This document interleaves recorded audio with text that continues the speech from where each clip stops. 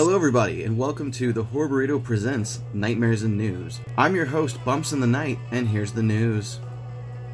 From the era of the black and white days to the glory of the silver screen, the most ambitious crossover since avocado toast. Paul Feig is determined to make a Universal Monsters / Dark Army crossover. Film studios are worried that the film would be ambitious and just cost too much. Universal wanted to create its own cinematic universe, but with the flop of the reboot of The Mummy, the Dark Universe was quietly abandoned. At this point, all we have is Feig's ambitions, as the only thing keeping our dreams alive for the Dark Universe. Is that a 9-foot-tall vampire goth lady behind you, or are you just happy to see me? Resident Evil gets a reboot in the cinematic fashion that is a lot closer to the video games franchise than the attempts had been before. That is a lot closer to the video games franchise than the last attempts had been prior.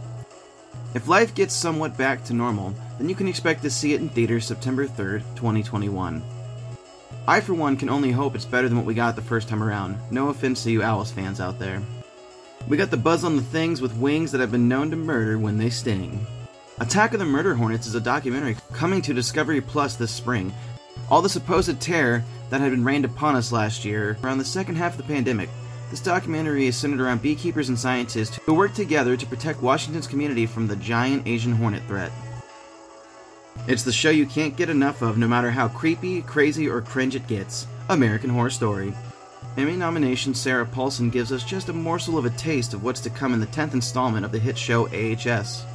Paulson tells us the character she's playing this season has some real issues. She will have a hair color this season that she has never had in real life or on the show. Paulson has teased that her character has a great name, but she can't tell us. We've seen very little to indicate what AHS Season 10 has to offer, but we will bring you more details as they develop. Lock and load, soldier. We're at war with the undead.